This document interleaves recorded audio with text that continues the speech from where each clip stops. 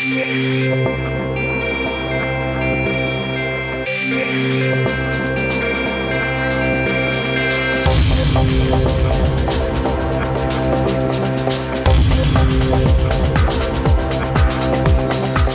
evening, everyone. Good evening. Well, it's a terrific Colorado evening tonight.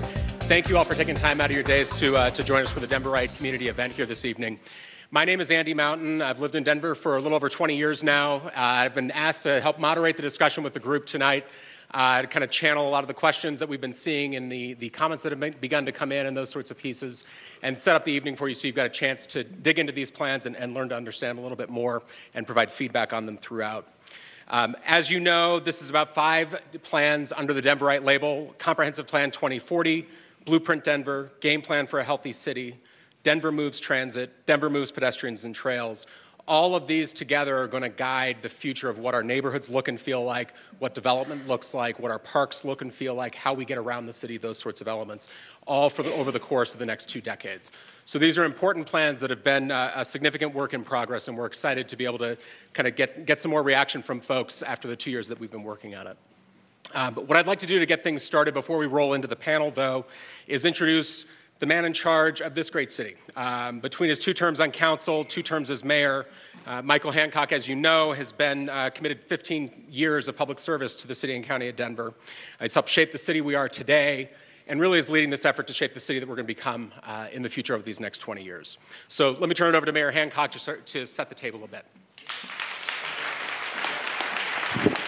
Thank you. Thank you all, and let me thank you for being here tonight. This is an important moment in the life of our city and the future of our city, and so I really wanted to come by and applaud you all for being here, and thank you for taking the time to take a look at the plans, to hear some of the thoughts, and to listen to this expert panel. I've just set you guys up. Every question that you will have, they're going to be able to answer. But let me start by acknowledging the presence of Denver City Councilman Kevin Flynn, who is here. If you would, stand up, Southwest Denver, District 2. And before we get started, I'll just ask all of you to keep our city and our young people in your prayers.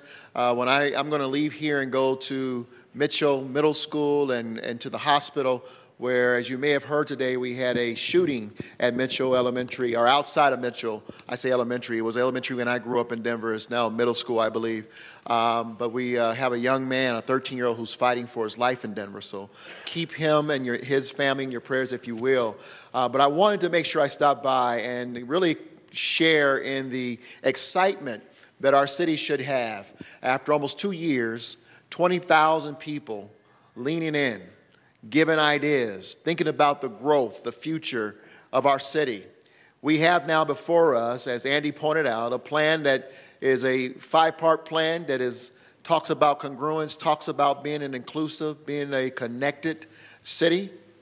This is an opportunity for us as residents to lean in again and to fine-tune what will become really our master plan as a city for the next 20 years. Our city is projected to grow by almost 200,000 people by 2040, which means that in order for us to manage that potentiality well and to be able to accommodate the opportunities and the challenges that are going to come with that growth, we need to have a blueprint plan that helps guide how we manage our open space and our parks, how we move people about the city, guiding where we move the development, or at least try to direct the growth of the city so we have a balanced approach. This is about our quality of life for those of us who want to continue to call this city home. And if we're going to be successful for the next 20 years in doing what Blueprint Denver did for us, we got to make sure that this plan is top-notch and that this plan really keeps us healthy, keeps us connected, and keeps us inclusive. And so your presence here is not lost on us. Thank you. Congratulations. We need your input. If you don't get a chance to lean in a little bit today, or you want to go home and think about it, find us at denvergov.org/Denverite. But I want to thank you all for being here and standing the gap for all of us as we talk about our future. Enjoy tonight. Thank you, guys. Thank you, sir. Great job. Thank you, Mayor. So let me just set up a little bit, and then we'll dive in on kind of how the evening is going to function here. The mayor set it up. These plans are your plans. He talked about 20,000 people engaged so far. We've already had in 3 weeks since the plans have gone out, hundreds of people submitting comments on the plans. 8,000 pieces of feedback have already come in on the 5 plans that are out there in the 3 weeks that they've been on the street. So we're in the midst of that kind of input gathering phase, and tonight's a key part of that. What the Denverite plans collectively lay out is really a roadmap for a more inclusive Denver, a more connected Denver, and a healthier Denver. And they're doing that through land use, through transportation, through parks, recreation, you name it. The way we're going to run tonight is really trying to elicit from the group here information that's going to help you dive deeper into these plans. These are long documents, they're deep documents, there's a lot of information in them. We're not going to try and communicate all of that in a large group setting like this, but really use this as a chance to whet your appetite a bit. Give you the tip of the iceberg on what's in these plans, some of the key priorities, so that you can have a sense of what you want to look for, things you want to dig deeper on as you review the plans.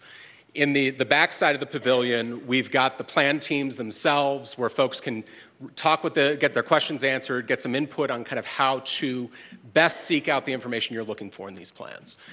Our goal is that we're helping arm you with enough information that you can give us a wealth of feedback, that those 8,000 points of feedback continue to grow and grow and grow. The way we're really gauging tonight is kind of get you the clarification you need so that you can kind of think deeply on these issues and then give us the feedback, as the mayor mentioned, either tonight or through the end of October. So we still have over 2 more months of the public comment period that's out there. The key things I would encourage you to be listening for. There's been a lot of collaboration through this process that informed the ideas that came in. One of the things I want to get these guys talking about on stage is some of the things they struggled with, some of the things they wrestled with. I mean, these are big, wicked, tough problems or challenges that we're looking at here, and there's not a lot of easy answers. So what we want to be able to hear from you after you've had a chance to sink into these plans is, where did we get it right? Where did the team get it wrong? What may be missing from these plans? I think what the teams have seen through the collaboration with the community is we think we've got some pretty good drafts that are out there, but we really need to truth test and kind of stress test some of those ideas that are there. So we'll run this with a variety of questions that we'll throw at the panel, and then we'll open it up back with the plan teams in the back of the room. The other setup, Andrea Burns, you see over here on the left, raise your hand.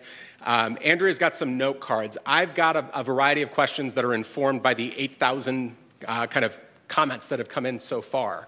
So the things I'm going to be hitting on: equity, inclusivity, density, growth, maintenance of our parks, parking. I mean, kind of a variety of those hot topics that we've already begun to see in the comments that are coming in. So those are the things I'm going to be pushing. If as the dialogue is going along, you've got something you want to make sure that we do kind of question with the panel, raise your hand and Andrea will get you a note card. You can get those in. She'll get through those. We probably won't be able to get to every single one of the note cards that comes in, but I do want to make sure we've got a chance to kind of funnel those into the dialogue that we've got. And again, obviously, we'll have through the evening here tonight to get some more information and questions answered. So with that as the setup, let me introduce our panelists that we've got up here. We've got a mixture of kind of your peers, other citizens of Denver who have worked alongside these planners on the task forces that were part of these plans over the last 2 years, along with the heads of planning from the 3 departments that came together to put these 5 plans together. So I'm going to start with our community members because they're more important than the planners. No offense, guys. So Daryl Watson, second in from your right here. Daryl's lived in Denver for more than 30 years. He was the co-chair of the Game Plan Task Force. So this was the Parks and Recreation Plan. Lives in Whittier and is hyper active in the Whittier Neighborhood Association. Has been involved in a number of community organizations, including Northeast Denver Innovation Zone. He was formerly on the Parks and Recreation Advisory Board. He was on the Sharing the Gold Advisory Committee. And he's also an alum of the Leadership Denver program at the Metro Chamber of Commerce. Best class ever. Best class ever. Over from Daryl, too, is Trini Rodriguez. Trini is a Denver native, graduate proudly of East High School. blocks away. His daughter's currently going to school there at East. He's commissioner of the Denver Housing Authority. He served on the Blueprint Denver Task Force, looking at land use and transportation. He's a trustee of the Rose Community Foundation, and he's also the board chair-elect of the Downtown Denver Partnership. Finally, on the end is Jessica Skibo. She's also a Denver native, lives in the Corey Merrill neighborhood. She was on the Denver Moves Transit Task Force. She's very active in the community. She's a commissioner on the Denver Women's Commission, also on the Public Affairs Committee of the Colorado Women's Chamber of Commerce, and she serves as the chair of the board of directors of Denver Sister Cities International. So those are the kind of just a taste of the voice of kind of the community that's been a key part of this process throughout. I did reference the planners that we have here. What we wanted to do was pull together the heads of planning from the 3 departments that pulled those plans together. So I'll run through these folks pretty quickly here. Gordon Robertson is Director of Parks Planning within the Parks and Recreation Department. 2 over from Gordon is Karen Champagne. Karen is the Director of Planning for the city's Community Planning and Development Department. And then 2 over from Karen, you've got Jen Hillhouse, who's the Director of Transportation and Mobility Planning. That's within the Department of Public Works. So that's our crew, and like I said, again, if you've got questions as we get into the dialogue, Andrea's over here, kind of wave her down. Other members, you'll see the blue T-shirts, and they'll be able to get those down for you. So let me start, just open it up. And Karen, maybe I'll start with you. So these plans, as we talked about, they're 20-year vision documents, and 20 years is a long ways away. Can you maybe take a minute and paint a picture? I mean, if you are a librarian in University Hills, if you are a mechanic in North Denver, I mean, take your pick. Give me a sense of how is life different for the real community members 20 years from now if these plans are successful? How can you hear me okay? Okay. Let us know if we need to speak louder. Yeah, thank you. The good news with this question, it's so easy because you all helped us paint this picture through the process. We heard from you, your values and your vision, and so it's less about what I think it's going to look like and more about what these plans are hoping to convey and what we heard from the community. So, I see examples of, a single mother living in the Sun Valley neighborhood who right now is probably taking an hour-long commute to get to work and to get her day-to-day needs for her family. With this new vision, by 2040, we would love for that same single mother to be able to stay in Sun Valley and be able to just very quickly get to work and quickly get back home with a shorter commute and have easy, quick access to her day-to-day services. But also for that young couple just moving to this city, having the ability to find an accessory dwelling unit to rent so that they can spend their weekends in the Sunnyside neighborhood. And I'm going to cut you off. What's an accessory dwelling unit? Thank you. So accessory dwelling unit is like a granny flat or a carriage house. They use other terms, but essentially it's just a smaller unit on a piece of property where you can just rent. It could be above a garage. It could be a separate structure, things like that. Thank you. And so just everyone can experience the city in a different way. And so our focus really, is particularly part of the comprehensive plan and Blueprint Denver, was really to think about that experience for the people. And so it's about folks having easier access to jobs and services and parks and recreation and things like that. And then the built environment I'll hit really quickly before handing it off. But really what we want to see is those great places that we love, those main streets like Tennyson and South Gaylord, and those vibrant corridors like Colfax, just really continuing to grow and flourish and provide those day-to-day needs for folks, and just really kind of creating that great experience throughout the day.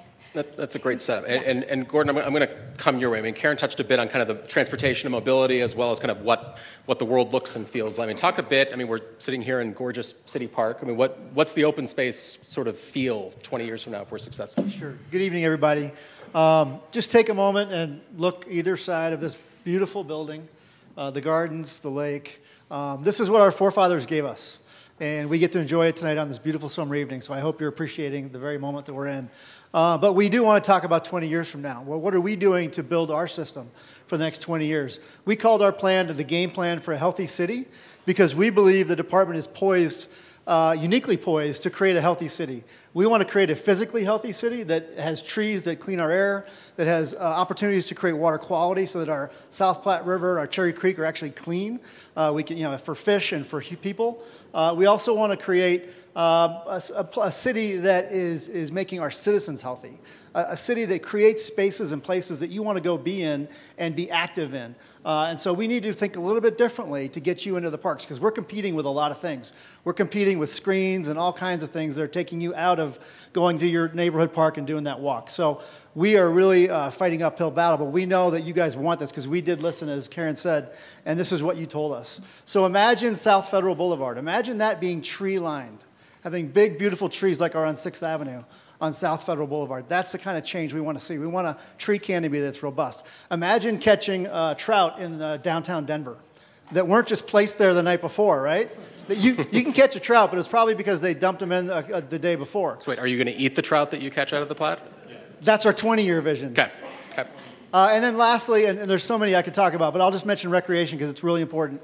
Imagine going to the class that you said you wanted at your local rec center, and then we provided, and then we had it outdoors in your local park. Instead of going to the rec center, going inside and doing your Zumba class or whatever it might be, why don't we just do it in the park that's a block away and do it out underneath the beautiful trees and do that class you said you wanted? So we need to rethink how we provide programming. We need to rethink how we provide services equitably throughout the city, like trees on South Federal. And then we need to think about how we can make an environment that's clean and healthy for all of us to recreate and live in. So let me throw it to Trini, Jessica, Daryl. I mean, give me a sense, the conversations that you all had in your task forces as you worked through these various issues, and you're thinking out 20 years from now, what were those big topics that either proved as kind of some of the most challenging discussions that you had, or maybe inspiring conversations that you guys had when you think about the future? I'll jump in. Our Blueprint Task Force really spent a lot of time and issues that resonated with me, being a native of Denver and watching Denver evolve like many of you have. I'd say one of the things that really resonated for me is in 20 years, if this plan is successful, we will have created way more opportunity for well-paying jobs that allow people to live in Denver and thrive in Denver because they are earning, the type of pay that allows them to really enjoy a great city. And so there's a huge component of this plan as you read more into the document, really focusing on creating space for business to establish itself and to thrive, serve communities well, and truly be invested in communities. And I think that is, one of the really exciting things for me as we look forward. Denver, I think, not too long ago was considered a pretty affordable place for most people to live because there were, enough jobs that paid enough wages to be able to afford Denver. That issue is real and present today, and it's not quite what it used to be. Denver isn't quite what it used to be in that regard, and so this plan, I think, creates a lot of opportunity for changing that path to something that we remember Denver to be in the past. Cool. Jessica, Daryl, you want to chime in? And I've already been instructed. We're going to try and swallow these microphones to make sure that we can get the volume all the way to the back here so folks in the back can hear. Okay. So go with your theater voice. All right. I think quite simply, 20 years from now, transit is something we don't have to think about. It doesn't matter who you are in the city, and it doesn't matter where you live. You can get up in the morning, and if you're a single mother, with 2 children, and you have to go to 2 different locations for those kids' daycare and schooling, if you're a business person that has to go downtown, if you're a person with disabilities, it doesn't matter what you have to do or who you are or where you are in this city. You can get up, you can go do what you need to do, and you don't have to stop and think, well, what do I have to do? So do I have to drive? Do I have to take bicycles? What's the weather going to do? The transit just is there, and you're able to operate and move throughout the city without that delay in thought process. Just in more yourself. naturally ingrained. Correct. Yeah. Yep. Yeah. Thank you. Great. Daryl, do you want to add anything in here? And yes, and before I even jump in, I wanted to thank Florence Navarro, who's in the audience as well. She's my co-chair with the game plan, and without her work and her leadership, this plan would not have happened. And all the other task force members from the game plan are here. Thank you so much. Jessica made a great point.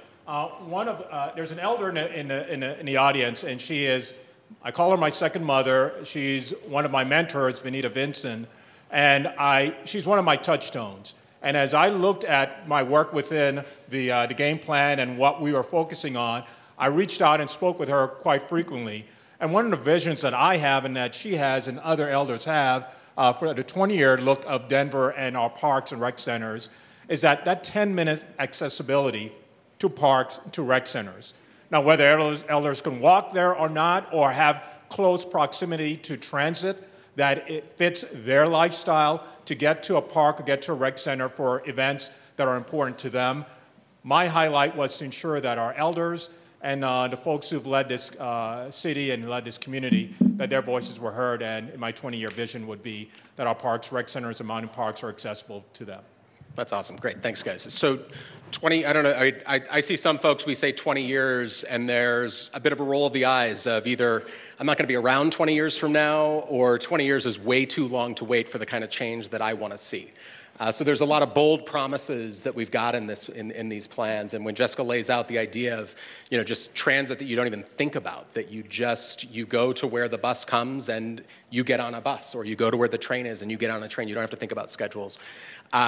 What are the baby steps? I guess what I'm curious, guys, is thinking about the next, call it 3 to 5 years, something that we can really wrap our arms around. And obviously these were long-range plans, but are there improvements that we'll see soon that come out of this that people can get excited about? Jen, I don't know, start with you. Sure. So good evening. Thanks for having me here. So there are, I think over the next 3 to 5 years, you're going to start to see the city roll out a backbone for our transportation network. So really thinking about all aspects of travel choice. And so pedestrians, right? Creating sidewalks. We have our PEDS and trail plan, and identified a lot of the critical gaps that we have within our city. Not only the gaps, but also where there's areas that are just too narrow. It does not feel safe to walk along. So our GEO bond and other capital improvement dollars will go towards really improving our sidewalks within the city. We also have very exciting plans to roll out our bike network. So looking at small area approach of how can we start to get networks in place rather than doing individual bike facilities that don't really connect to anything, and building spines into other parts of the city so that we can all access that network together. We also are looking at some transit, so it's very exciting, right? This is the city's and the community, your plan to really take a first step into transit. And it's very exciting being in the city for almost a decade. It's just great to start to see that we're thinking about a complete network and really what it takes, and the RTD as our great partner, working with that in public-private partnerships to start to implement this. But just this week, we issued NTP for Broadway, which is a multimodal project that will start to create high frequency and look at improvements along Broadway, as well as multimodal improvements of pedestrian improvements, bike improvements, potentially some green infrastructure. So certainly baby steps, but it's important to have an ambitious goal, a bold goal, set the bar very high, and that we know then what we're driving towards. Great. Are there others when you think about from maybe a parks perspective or other land use pieces? I want to reiterate the 10-minute walk campaign. It's something that we're committed to. The development of Denver we've seen over the last 5 years has really woken us up as the need to be able to acquire land and keep up with growth, because if we don't acquire it, it's going to get paved over, it's going to get a rooftop on it, and there's nowhere for that water to go, there's nowhere for those people to recreate. So we really need a more robust acquisition program, and you're going to see that in the next few years. Also, we want to be better stewards of our creeks and our rivers and our lakes. We want to create the natural systems that do that water quality filtering for us. You're going to see a bigger emphasis on that, so that our South Platte and Cherry Creek are actually much cleaner. And then what you told us, if you know what a wordle is, what you told us, we boiled down to what the issue was, and then we put it in the font size that had the most responses, and trees was the biggest word in the Wordle. We heard about trees from you all a lot. And with emerald ash borer, it's a real problem. When emerald ash borer comes to our town has 15, almost 18% ash trees in the city and county of Denver. That's 330,000 trees that could very seriously be gone in the next 10 to 20 years. So we need to get serious because our tree canopies are already somewhat low, but our tree canopy does so much for our community, and so you're going to see a big emphasis on trees and our tree canopy. Excellent. Let's dive in maybe a little deeper on each of the various plans. I mean, I'll start picking on Blueprint Denver maybe as the first piece. So how many of you folks have lived in Denver for at least 15 years? Good, old schoolers. So when Blueprint Denver was adopted 16 years ago, there was this concept of areas of change and areas of stability. And the basic gist, and if I get it wrong, Karen, correct me, was the idea that you would try and encourage as much of the new development or redevelopment into these areas of change rather than the areas of stability. Not to say that things wouldn't happen in areas of stability. I mean, things are always changing and evolving. And it seemed to work. I think the latest numbers we saw was for every dollar invested in an area designated as stability, you saw $5 invested in an area of change. So I guess I'm curious, it sounds like the new Blueprint Denver took a slightly different take on how we think about stability, change, evolution, and that sort of piece. And I thought maybe it would be helpful if you took a few minutes to talk a bit about that. Sure, will do. Yeah, you're right. As part of Blueprint Denver that was adopted in 2002, they created such a strong framework. And honestly, Denver as a city has had some amazing just decades of really strong policy around growth management and responsible development. So, our job and our starting point was a really solid foundation. And we wanted to take those really important tenets of directing growth to areas where it can accommodate that type of growth in a way that is done that it respects the character of the neighborhood and the surrounding area. So that was the starting point to the conversation. And what was great is that piece of the discussion was very smooth and very easy. We're not going to flip it on its head and all of a sudden start directing it in the opposite direction. Let's keep the momentum of that success. But what really occurred as part of this process, in large part by the input from the community and the leadership of the task force, was all right. Let's take a deeper dive. Let's really understand what worked and what didn't, and what does change really mean to our community. And we heard loud and clear that every neighborhood has to evolve and has to become a complete neighborhood.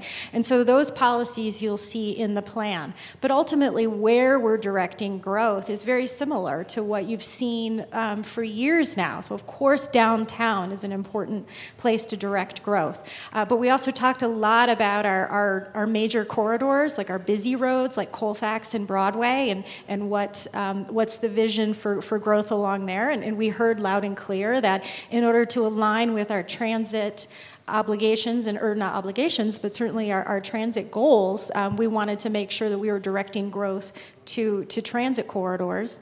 And then the other neighborhood centers that you also think about, like Cherry Creek or the new transit stations that are slowly emerging with new neighborhoods. So all of those places are places we've been talking about for growth for a long time now.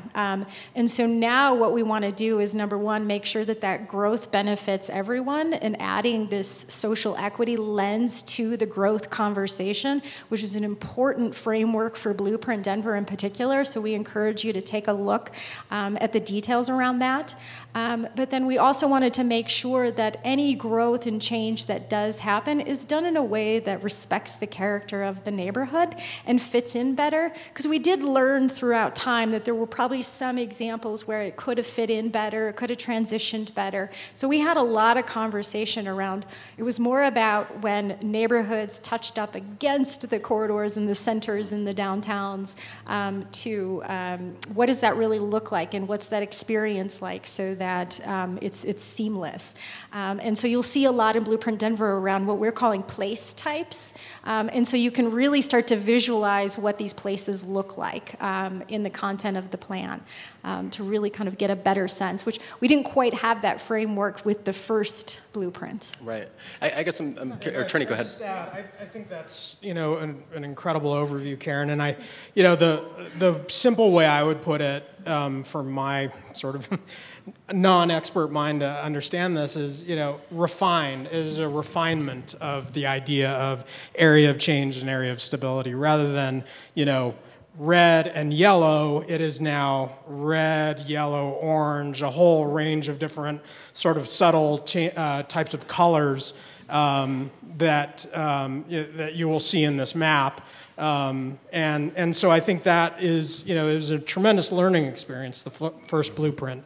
And, I don't think anyone could have imagined in 2002 that Denver would beat the projection of population growth and the amount of development by 5 or 6 years, I think it was, and with a recession in the midst of all of that, a major recession in the midst of all that. And so it was really it was incredibly important learning to see that the market in some cases, or development, can occur to the maximum possible, in a relatively short period of time, and I think this refinement really takes into account a lot of that learning and experience that we have gained as a community.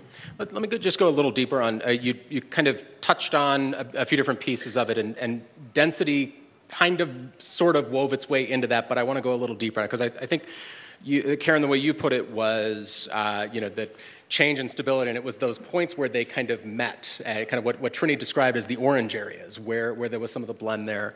And I think some folks, you'll hear, depending on kind of where you sit, density is the solution to the problem, and you hear others saying that density is absolutely the cause of the problem and actually exacerbates the issue. So I'm curious if that came up within the Blueprint discussions and kind of how Blueprint deals with the density issue. Yeah, it absolutely came up. It came up in so many different ways, and we're just seeing our city change before our eyes so quickly. And density is, I think the first thing people, think of when they see, rapid building in a neighborhood, or large-scale building in a neighborhood. It absolutely came up. I think the task force, our Blueprint task force, really, I think there was a lot of balance about how to resolve the issue of density, and it's partly addressed in this sort of more refined way of guiding growth and also imagining places a little bit differently. So when you look at these examples and images of neighborhoods, I think that was the level of care and insight that went into starting to think about, what places should look like in the future as this growth continues to occur. I would say the balance really comes from,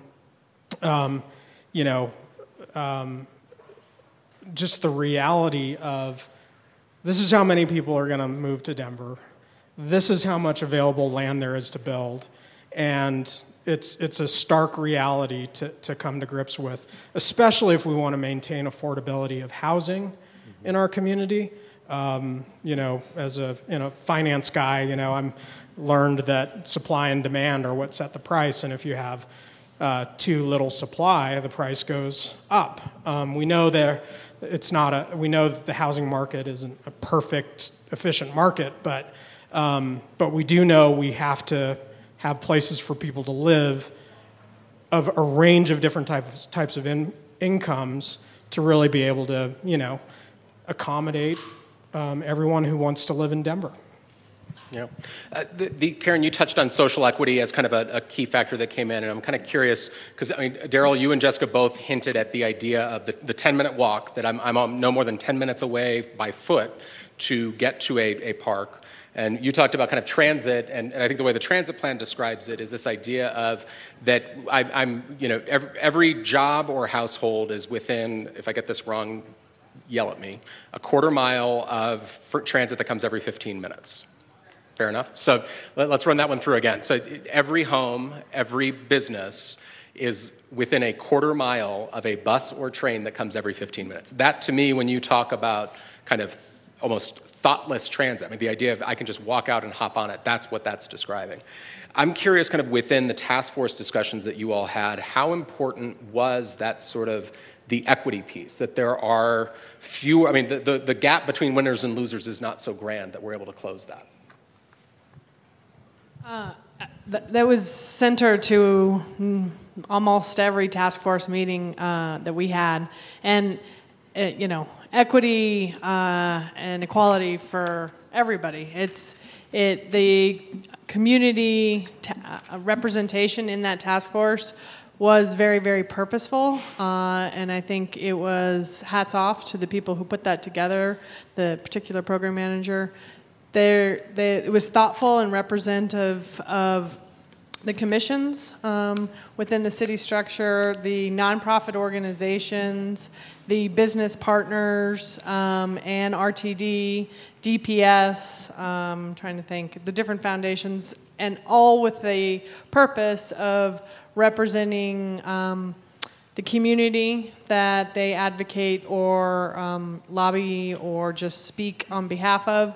And, there was a reason that all those people do that for a living. There's a reason that I volunteer time to be on the Women's Commission, because I believe in promoting equality and change for Denver's women and girls. And so I approached that through a transit lens with a lot of passion, as did everybody else. And so when we thought about equality, it was equality for the people we were representing, but also for each other, and truly for all the people that ride transit today. So, you spoke about how do we make this change now, because those people in the room and the people that we were there representing, they can't wait 20 years. Right. They either have no other choice, so they have to have transit options, and they have to have reasonably priced and reasonably accessible transportation, and they need more than just one option, and that one option can't limit somebody else's access to that. So does that answer your question? Yeah, no, that's great.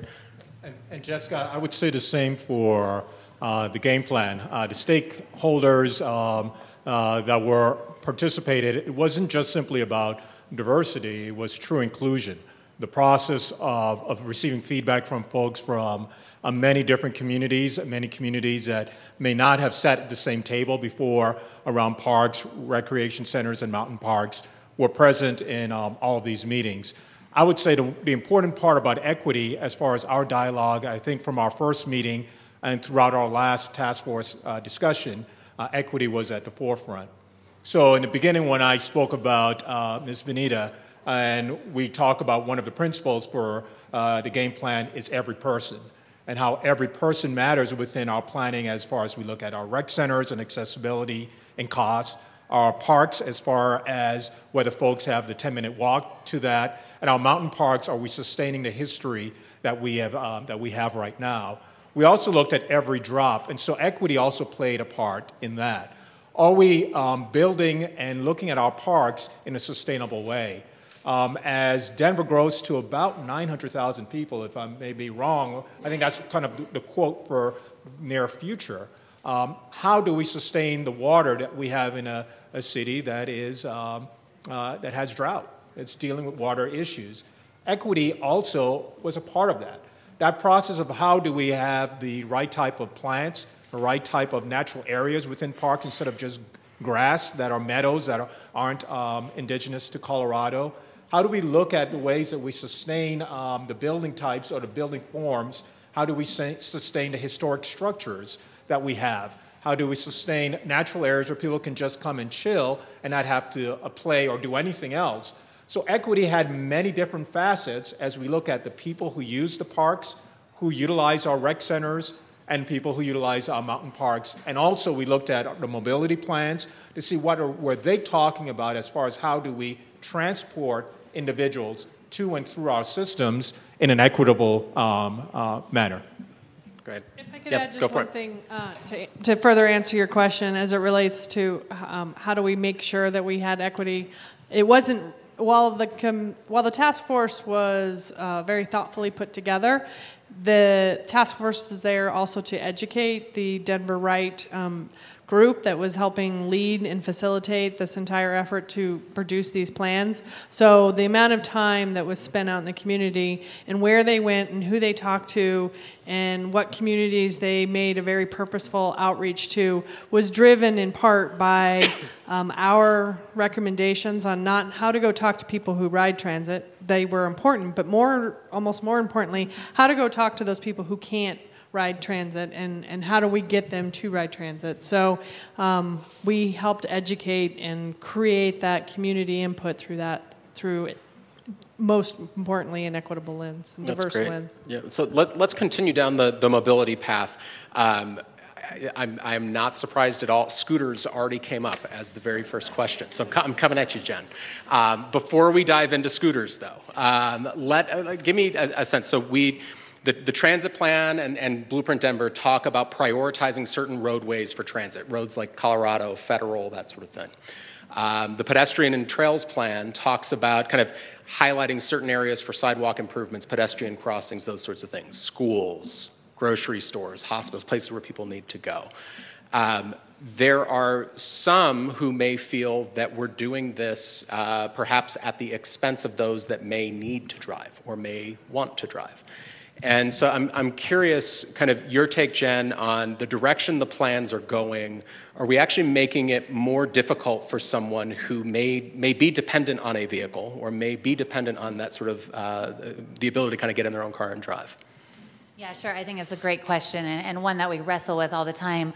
I mean, let me get you to pull that closer. Yeah, sure. Thank you. So we understand, right? The way that we'll combat and think through to manage and mitigate congestion is just what these plans are doing, right? By offering more travel options, getting more people out of their vehicles will allow our roads to not be so congested. And so if we offer transit, if people can walk safely on our streets, if they can bike, and to Jessica's point that it's more thoughtless, like you can just walk out of your home or your job and hop onto these transportation options, the better. And we know that people are gonna continue to drive. We know that there's deliveries made and FedEx and UPS are gonna continue to serve our businesses. And so we have to think through that and how we manage the curbside and where people park. But we have to get creative with the streets that we have. We know more people are coming, right? And a significant amount of growth in Denver. And we have to think about how we utilize our streets in a different way. But that's not to say that we won't continue to consider how vehicles move safely and efficiently within our city. Let me dive into I'm going to go scooters, and I want to make sure we address scooters, but I also want to broaden it out as well to make sure we cover both sides of this. So I think there's a perception among, we've seen it in the media, we've seen it in the comments coming in, that the city was caught by surprise with the influx of scooters, the electric bikes, and kind of the dockless bikes and scooters that are running around the city right now. And the question that came in is, how does this plan, when you think about 20 years out, what is that doing to address, let's start with scooters, e-bikes, dockless, and even B-cycle and that sort of thing. But I think the other thing that I would add on to whomever's question that is what about the technologies we've not even thought about yet? And how are these plans kind of projecting forward to those new innovations or disruptions that may be coming? Yeah, sure. So we have a great future in front of us, lots of technology and how that connects back into transportation. There's things that we can't even imagine, right? And so it's hard to plan for. But what these plans do is they offer a way to start a framework to be able to prioritize and think through those corridors that are important. So the scooters, for instance, right? They were dropped in the city, and we're going to have more technology where this happens. But we thought through hard. We tried to identify, again, using these plans, where would it make sense to start to place these? And it was next to transit. So how do we start to connect our fabric, our transportation fabric together? And it's working pretty well. I don't know how you all feel, but you can see they're lined up in the mornings next to the bus stops. They retrieve them, recharge them, and they're back at those transit stops and bus stops in the morning. So really looking at the framework of how do we align all of our travel options that they work together as a network and not try to think things in silos. We have to bring everything together to be successful, and that includes cars and bikes and bike share and the technology that we haven't considered yet. Well, the one thing I would add to that is that with many of the different transit studies that have been done, the biggest inhibitor to using transit and that first and last mile. So yes, it would be great if we could all walk out of our door and within less than a 10-minute walk have that access. But this is just not realistic in a city that's already as built out as it is. And the way that you get past that and get to that transit mode that does meet your needs is through all these other alternatives that is easy and accessible to most. And I mean, I guess I would add one of the other pieces is I think there, I mean, you see the photographs and you see the videos at times of whatever device it may be, blocking a sidewalk and that sort of thing. And that, I mean, are the plans looking at policies that may help direct and kind of control and regulate some of that, so that if I'm in a wheelchair going down a sidewalk and someone left their scooter hanging 1 foot out into the sidewalk and I'm kind of stuck, do the plans get into that, or is that kind of separate from this effort? Yeah, I think the plans do, especially when we think about the curbside, maybe more than the sidewalk. So what are those tools, management tools that we have to think about how there's a lot, a bike lane is adjacent to the curb, and it's blocked all the time. I think there's an app out there that you can identify, the bike's blocking, what's blocking the bike lane. So that is a real issue. And so the plans identify a toolbox for what we can start, and a lot within Blueprint too, on how do we start to think about our curbside. It's a huge asset for the city. When we think about all that the city has and controls, this is a big one, right? We have people that are parking, deliveries that are made, Ubers and Lyfts, and everybody wants to utilize the curbside. And so the plans, I think, identify some good tools and policy recommendations that allow us to get to a better place of how can we think about allowing for a lot to happen along the curb, but that serves many needs. Great.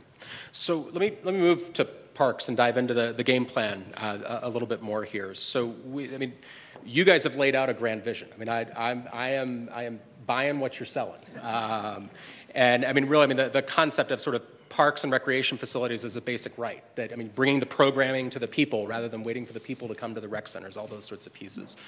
I guess what I'm curious about is from a prioritization perspective, where you've got communities that don't currently have easy access to facilities or easy access to high quality facilities. You may have communities that have a rec center down the road that is a 50-year-old rec center that has not seen investment like we've got at Carla Madison and some of these great new facilities. So how do we address some of those communities that may not show up as lacking access, but what they're lacking is quality? Well, you just rolled about three major issues into one question. I don't know which part to address first. Equity is certainly an issue, and we are focused on it. We are doing equity mapping like we've never done before. We are strategically providing the resources that we have to make sure that we're addressing those equity areas that don't have the amenities other places have. We just opened up a brand new Westwood neighborhood park, one of the best grand openings I've ever attended in my life. And it's a fantastic new park, but they shouldn't have had to wait 30, 35 years to get a refresher on that park. Right. So it's also diversified funding. We need to look at diversified. I know we're going to talk about funding at some point, but that is a driver of how much we can maintain and how much we can keep up our facilities. And so we need to look at diversified funding sources that create opportunities for people to invest in our parks, philanthropic, volunteerism, other sources. New development can help fund some of the new needs created by the new development. So we're looking at a number of sources to create the revenue that we can go out and then refresh our parks, create the new rec center centers where they're needed and refresh our existing rec centers. So if I'm hearing you right, part of this, I mean, Karen talked a bit about social equity and kind of how we begin to prioritize. And one of the questions that's coming in is how do you begin to prioritize projects? You guys have kind of mapped out those areas of greatest need, and that becomes a key driver when we begin to think about 3 to 5 years, 5 to 10 years on what you prioritize first. Yeah. Is that fair? One of the other ones I want to dig into, I was watching the geese. I've got the view of the geese out here. Is some of the other comments that we've begun to see coming in is, people love our parks, but there are elements of them, geese being one, dogs or perhaps what the dogs leave behind being another. Folks have brought up kind of issues of kind of when you're trying to balance uses within the park, whether that be, volleyball nets taken over Wash Park on an entire Saturday, or whether that be homeless encampments that where you've got folks looking to find a place to rest. And so I'm curious, how did Game Plan look at and address those issues of kind of maintenance and kind of equality in use and balancing that? Geese. Well, let's talk about maybe the homeless issue. I know that's a big one first, because we want our parks to be welcoming to everybody, and we mean everybody. If you are there and you are, keeping yourself and your belongings clean in a way that is respectful of the space, then you are welcome in our parks, and that's a good thing. The issue is we need more people in our parks, so we need more amenities, more programming, so that you don't feel like you're one person and there's 15 folks that maybe that you're not comfortable with. When there's 100 people in the park, you don't notice the 15 people that are there enjoying their day. And they're not disrespecting anything. So that's an issue that we're grappling with in our ranger program, which is not a police force. It's really just a welcoming force that can that can ask people to clean up their belongings or to move along. They have been fantastic in helping us make headway. So that's an issue that we are continuing to work on. I will say with the geese issue, I sympathize with everyone who despises their droppings, because I'm number one hater of those. It is an issue that we are trying to deal with by creating more natural environments around our waterways, because they want to be where they can see everything around them at 360 degrees. Mm-hmm. And so that helps, but it doesn't solve the problem. I'll be quite honest with you. It will not solve the problem. It is an intractable issue that we are working on, but there are new technologies that do bother them, so they move along, that are easy to deploy, that we're looking into. And it's going to be an issue of technology and also just additional volunteer work. We want the geese in our parks. The problem is there's too many and they're here year-round. And they didn't used to be. It's a climate change issue that I won't get into the details. But it is really degrading our park system for how we want to use it. And it's something that we're working on. Great. Daryl, did you want to add? And Gordon, I'll jump to the maintenance piece and then maybe a little bit on some of the other parts. I think one thing that's important, actually first let me start by saying I think the really great thing about the game plan was that there are some prescribed solutions within the game plan, some ideas on prioritization as to what we should be doing when it comes to our parks, our mountain parks, and our rec centers. But also the game plan has flexibility in it as far as continual community input and feedback for the process. So it's not a one and done.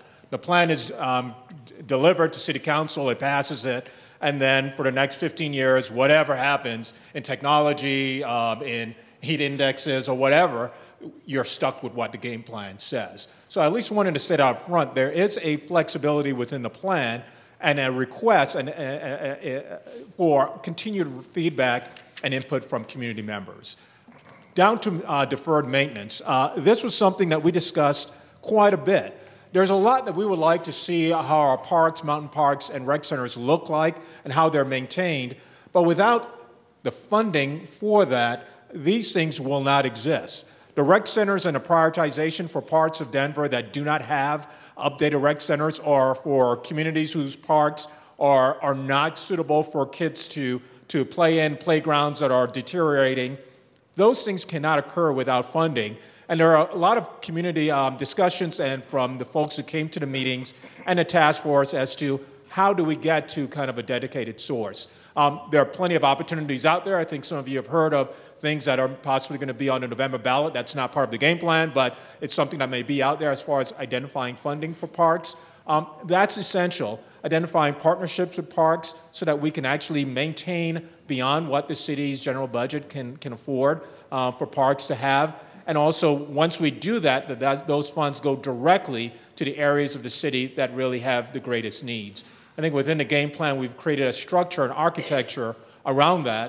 But the bottom line is there's going to need to be a funding source to ensure that the things that we have in the game plan actually do occur. So let me take one more stab at kind of the balancing uses piece, kind of a different angle that came from the crew here.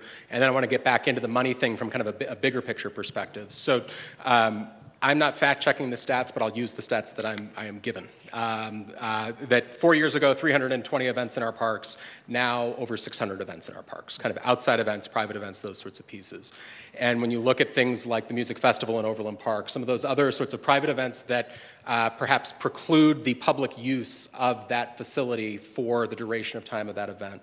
So the question really is what's being done within the game plan that kind of helps channel where and how the public can get access and really engage in our parks when those outside events are coming in. And I guess the other thing I would add to it is that trend going to continue? As we continue to invest in parks, is the continued increase of outside events going to come in?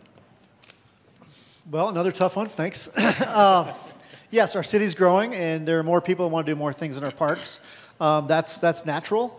Actually, parks that are well used are parks that are safer. So events in the parks are not a bad thing in and of themselves. And I think we have a policy in place that tries to manage that. But I think the idea that we would be able to acquire more land as the city continues to develop and spread those uses out amongst a larger park system so that they're not all coming to the handful of parks that are large enough to handle large events, because we only have a handful of parks that are really large enough for large events. So to the extent that we're at the table when land is available and we have the resources to be able to acquire that land and distribute it throughout the city and then move events to those places so that they're not continuing wanting to come to the same park every time, I think that that's part of the solution.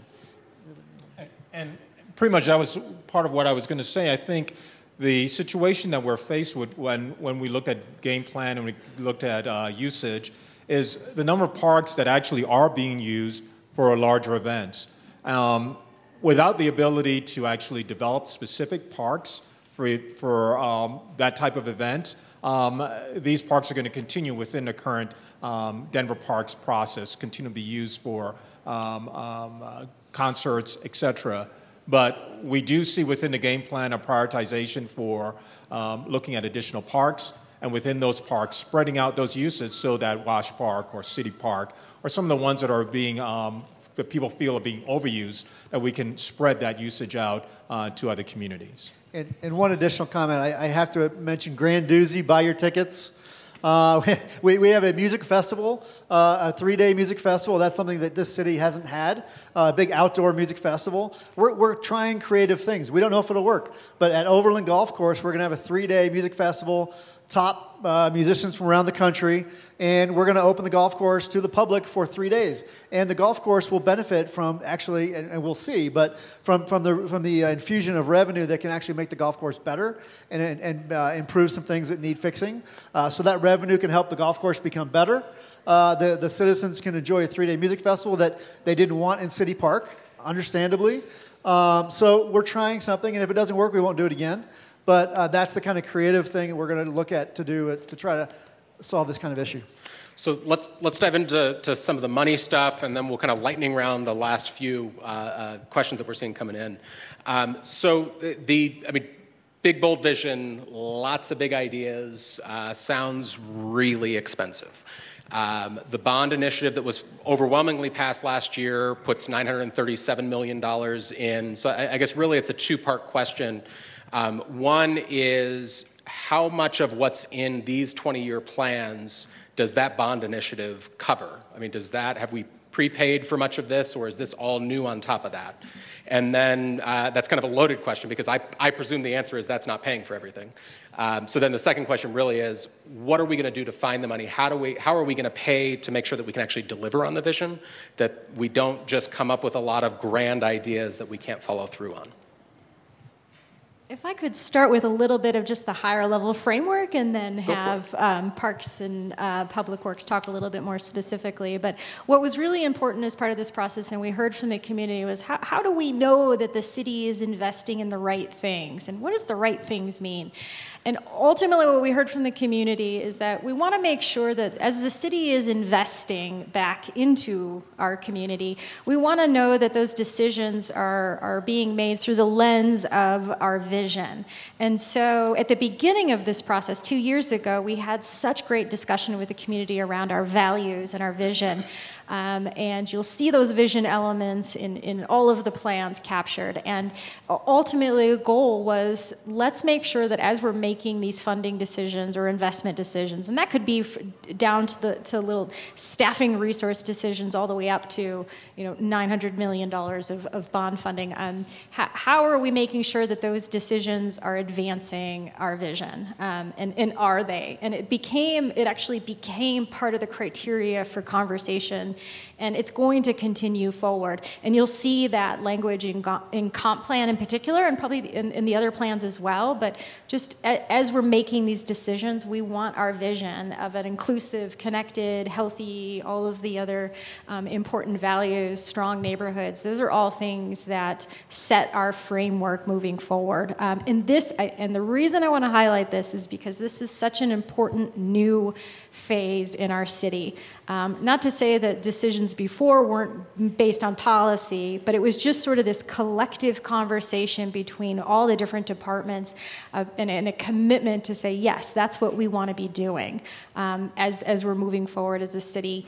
And one other piece I want to add, because there's been some great conversation around the capital improvements, is that we're also invested in shared outcomes across the different departments.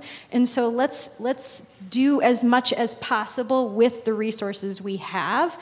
That was a really important principle that came out of this process. Let's not direct that money if it's only solving for one thing. Let's direct money to solutions and investments that solve for 5 different things. So as you see these projects moving forward that Jen and Gordon talked about, you're going to start to see that, that project is doing like 5 different things. That Colfax BRT isn't just moving people up and down Colfax. There's great stormwater solutions in there, and there's better pedestrian improvements, and there's just a better built environment for the neighborhood. So that was a really common conversation that we had that came out of this process. And so really we want to acknowledge that. And hopefully we got it right in the plans. So be sure to take a look and make sure we did get that right. And I'll hand it over to Gordon and Jen. Good. Yeah, so I think one thing that's clear is we can't do it on our own, right? There's got to be a lot of partnerships and creative thinking around funding. How can we leverage public-private partnerships? How can we work with adjacent development? And how do we work with our regional and local partners, nonprofits? So the list goes on. And so we're really active in thinking through those partnerships. But there are things that the city can do and that we are moving forward with thinking through now that we have this great framework that really looks at connecting all of the really important aspects and components of what makes a great city. But there are things that we don't need money for to implement the plan that will start to move the needle. And so these are things like working with RTD closer on service routes and frequency and, building our sidewalks through policy, right? We have a sidewalk repair program that's going on. So how do we start to think through these other coordination and collaboration pieces that will help us achieve our overall goals. But we know we can't do it on our own, and we'll lean and leverage as much as we can. That becomes important, yeah. All right, we've got about 5 minutes left, and in that time, according to my note cards, we're going to solve homelessness, housing affordability. I want to at least touch on these. These are big, serious issues. So obviously there's not an answer to these that is just a silver bullet solution. But, and I want to hone in on the idea of concrete measures, because whoever wrote this question, I applaud you, that plans can often have a lot of lofty language. And the question is 2 parts. The first one is, what are the concrete measures? And I presume it would be in Blueprint Denver predominantly, So what concrete measures are in there to help improve housing affordability? We have a lot of great ideas to share with you in those documents to tackle affordability. And what we wanted to make sure we were doing was, number one, we wanted to make sure we were bringing out the strategies that were already captured in our Office of Economic Development's housing plan, and then really elevate those ideas and integrate them with all of the other topics. But ultimately, affordable housing, we have several sections on this in the plan, is really just, it's about offering diverse choices and offering them throughout the community. And so we want to find discrete ways to integrate new housing choices, and then different higher density choices. So in areas that are more established neighborhoods, we've had conversations with residents about, I mentioned accessory dwelling units earlier, and other infusions of just additional units in a way that's contextual and appropriate for that particular neighborhood, to just find discrete and contextual ways to add housing choices. But we also talked a lot about those areas of growth and the significant opportunity that we have in those areas of growth to provide and get more commitments for affordable housing. So right now we have requirements in place, but we know we can do more and do better. And so we want to continue. What we heard loud and clear was to keep raising that bar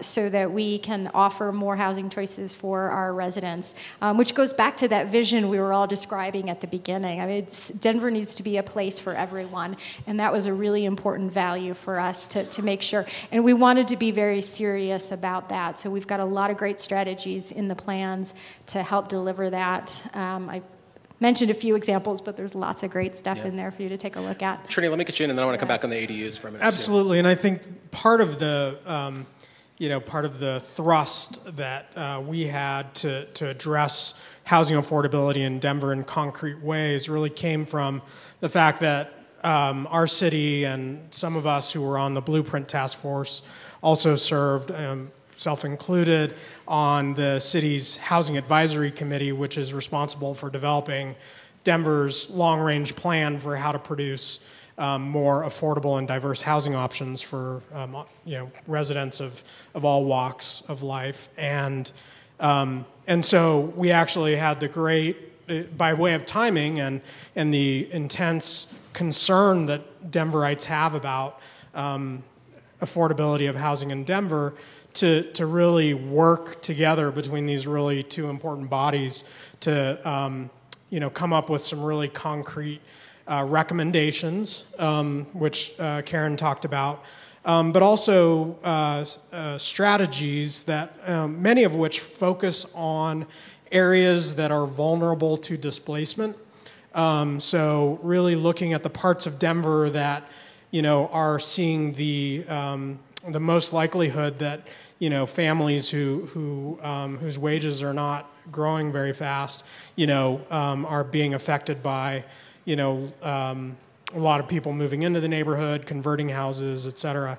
And so with all that sort of real-time data and this real energy from the people of Denver, I think you can see the fruits of that in part in the city council just yesterday adopted a $15 million expansion of doubling of Denver's commitment to affordable housing every year. So that was a great, certainly a great outcome. That's not necessarily 100% attributable to this, but it is that those funds will be guided in the plan into the neighborhoods that are most heavily impacted and to create housing options in the places where really they are long overdue.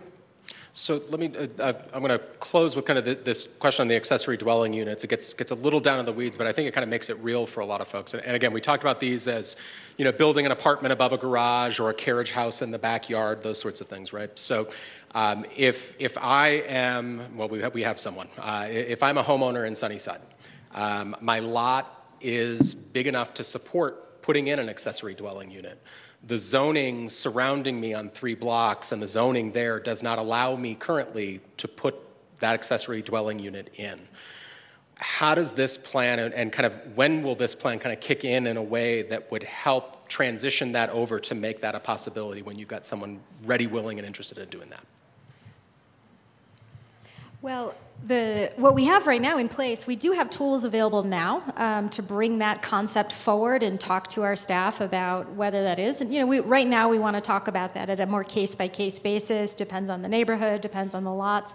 But we have the ability now with our regulations to enable that if we have folks coming forward to ask for that in their neighborhood.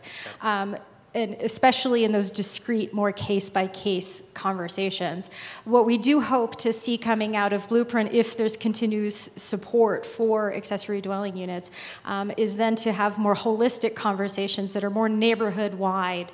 And we want to hear from those individual neighborhoods if that's part of your vision, which is an important value we want to talk to you about. Then let's do that, and then maybe we can tackle that more holistically and get regulations in place that allow that, within circumstances that again are done in a way that is consistent with the character of the neighborhood. But we want to have that conversation and make that process as easy as possible for you, because right now it's a lot of individual owners coming forward. We'd love to be more proactive as a city and help you make that happen if that's a goal for your neighborhood. Great. So let me wrap up with kind of maybe pull it back up, kind of big picture question. And Karen, I'm going to make you keep talking, so grab a drink. I guess for the folks in the audience tonight, if you can give them maybe a sense of the remainder of this evening, but then also bigger picture, because we talked about the 3-month comment period through the end of October. But what happens then? We've got the 8,000 pieces of feedback that have already come in. What happens with all that feedback? What happens with these plans? And what does the process look like moving forward? Great. Okay, I'll try to cover everything. But if anybody, feel free to shout out if anything I missed. So in terms of moving forward for the 3-month review process, or even just starting for tonight, what can you do? We have available online different I'll call different sizes of the plan. So you can, if you really want to read the full plans, those are on our website, denvergov.org/denverright. Every copy or every one of the 5 plans are in full, there's a full PDF online for you to review.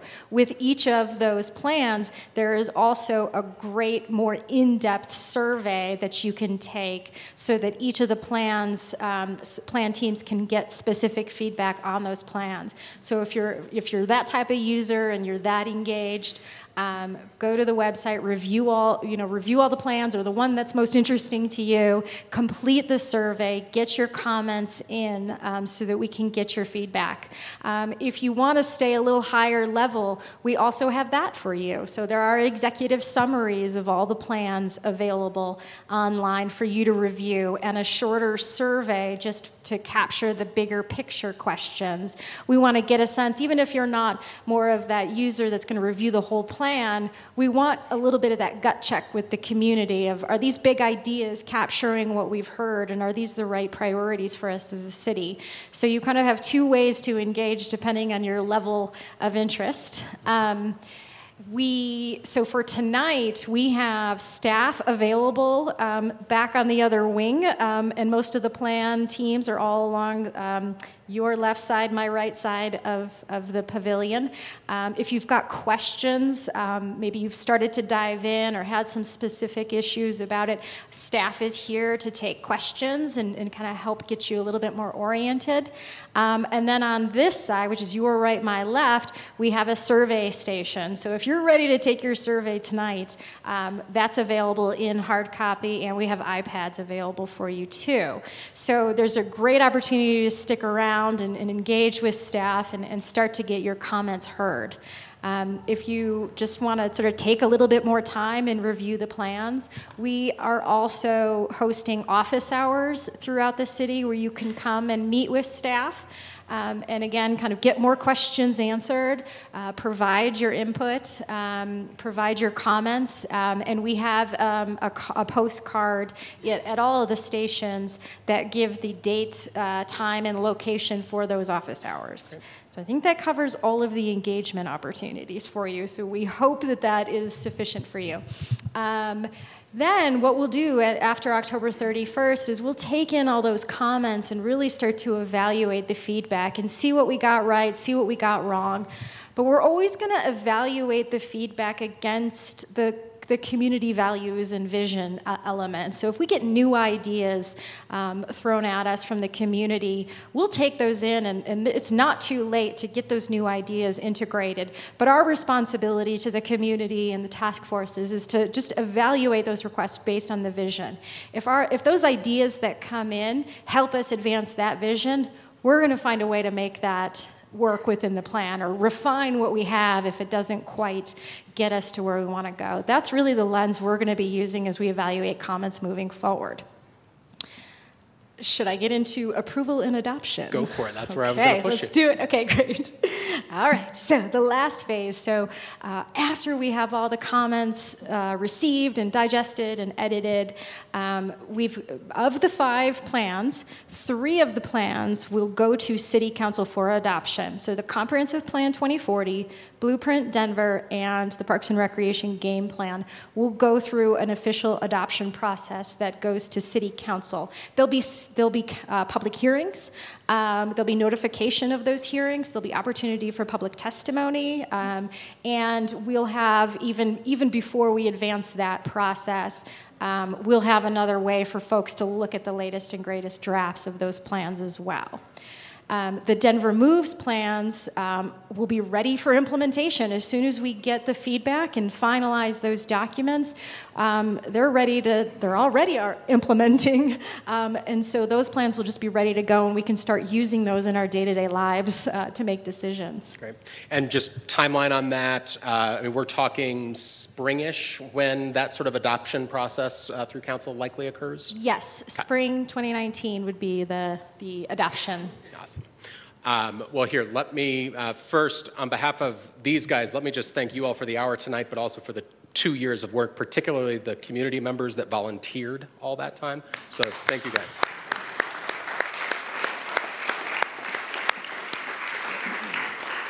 So again, as Karen mentioned, we've got all of the plan teams who worked on putting together the draft documents there to help you figure out where to find what you're looking for back in the back room there along with the surveys. So thank you guys again for coming out tonight.